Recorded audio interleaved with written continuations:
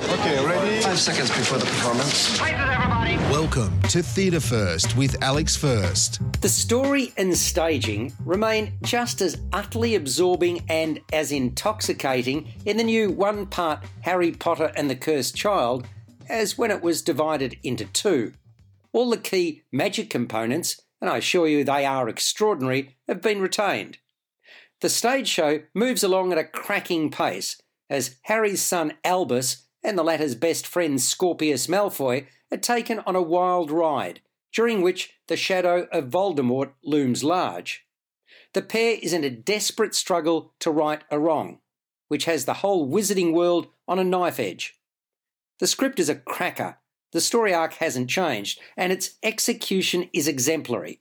It transports you deep into the wondrous vision of J.K. Rowling et al.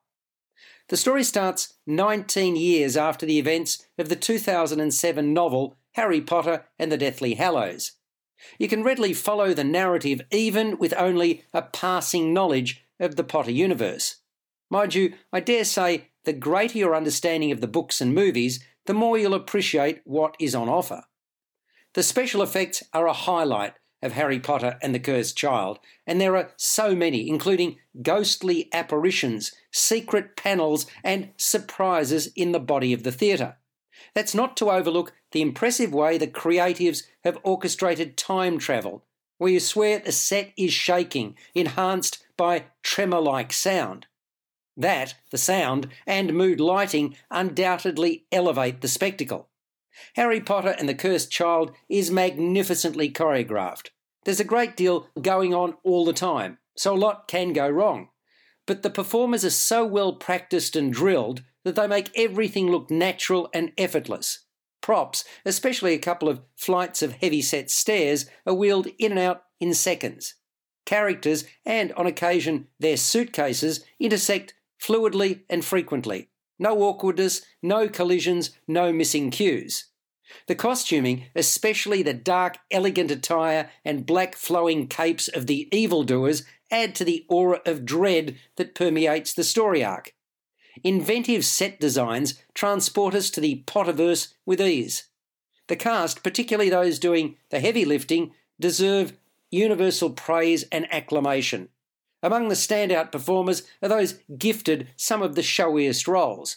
I was impressed by the nuanced, self-deprecating performance of Nick Calder as Scorpius Malfoy. Lachlan Woods makes an immediate impact as his father, the no-nonsense Draco, carrying a stern visage throughout. Ben Walter deftly navigates the story arc as Albus Potter, as does Gareth Reeves, who excels as the less-than-perfect Harry Potter. Also impactful is David Ross Patterson as the severe Hogwarts potions professor Severus Snape when he first appears opposite Scorpius Malfoy. To much mirth, Jessica Vickers gives moaning Myrtle a good working over in her limited time on stage and makes it count. To be fair, I should be reeling off the names of all 30 actors on stage, for they do dazzle. In short, Harry Potter has lost none of its clout or cachet. Rather, the play promises to go on and capture even more fans. It has the words "must see" stamped all over it for very good reason. It's a great show, brilliantly written by Jack Thorne from a story by J.K. Rowling, Thorne and John Tiffany, skillfully orchestrated and masterfully directed by Tiffany. Harry Potter and the Cursed Child is on at the Princess Theatre. You've been listening to Theatre First with Alex First. Available at Apple Podcasts, Google Podcasts, Spotify, iHeartRadio, or your favourite podcast player. You can also stream on demand at Bytes.com. This has been another quality podcast production from Bytes.com.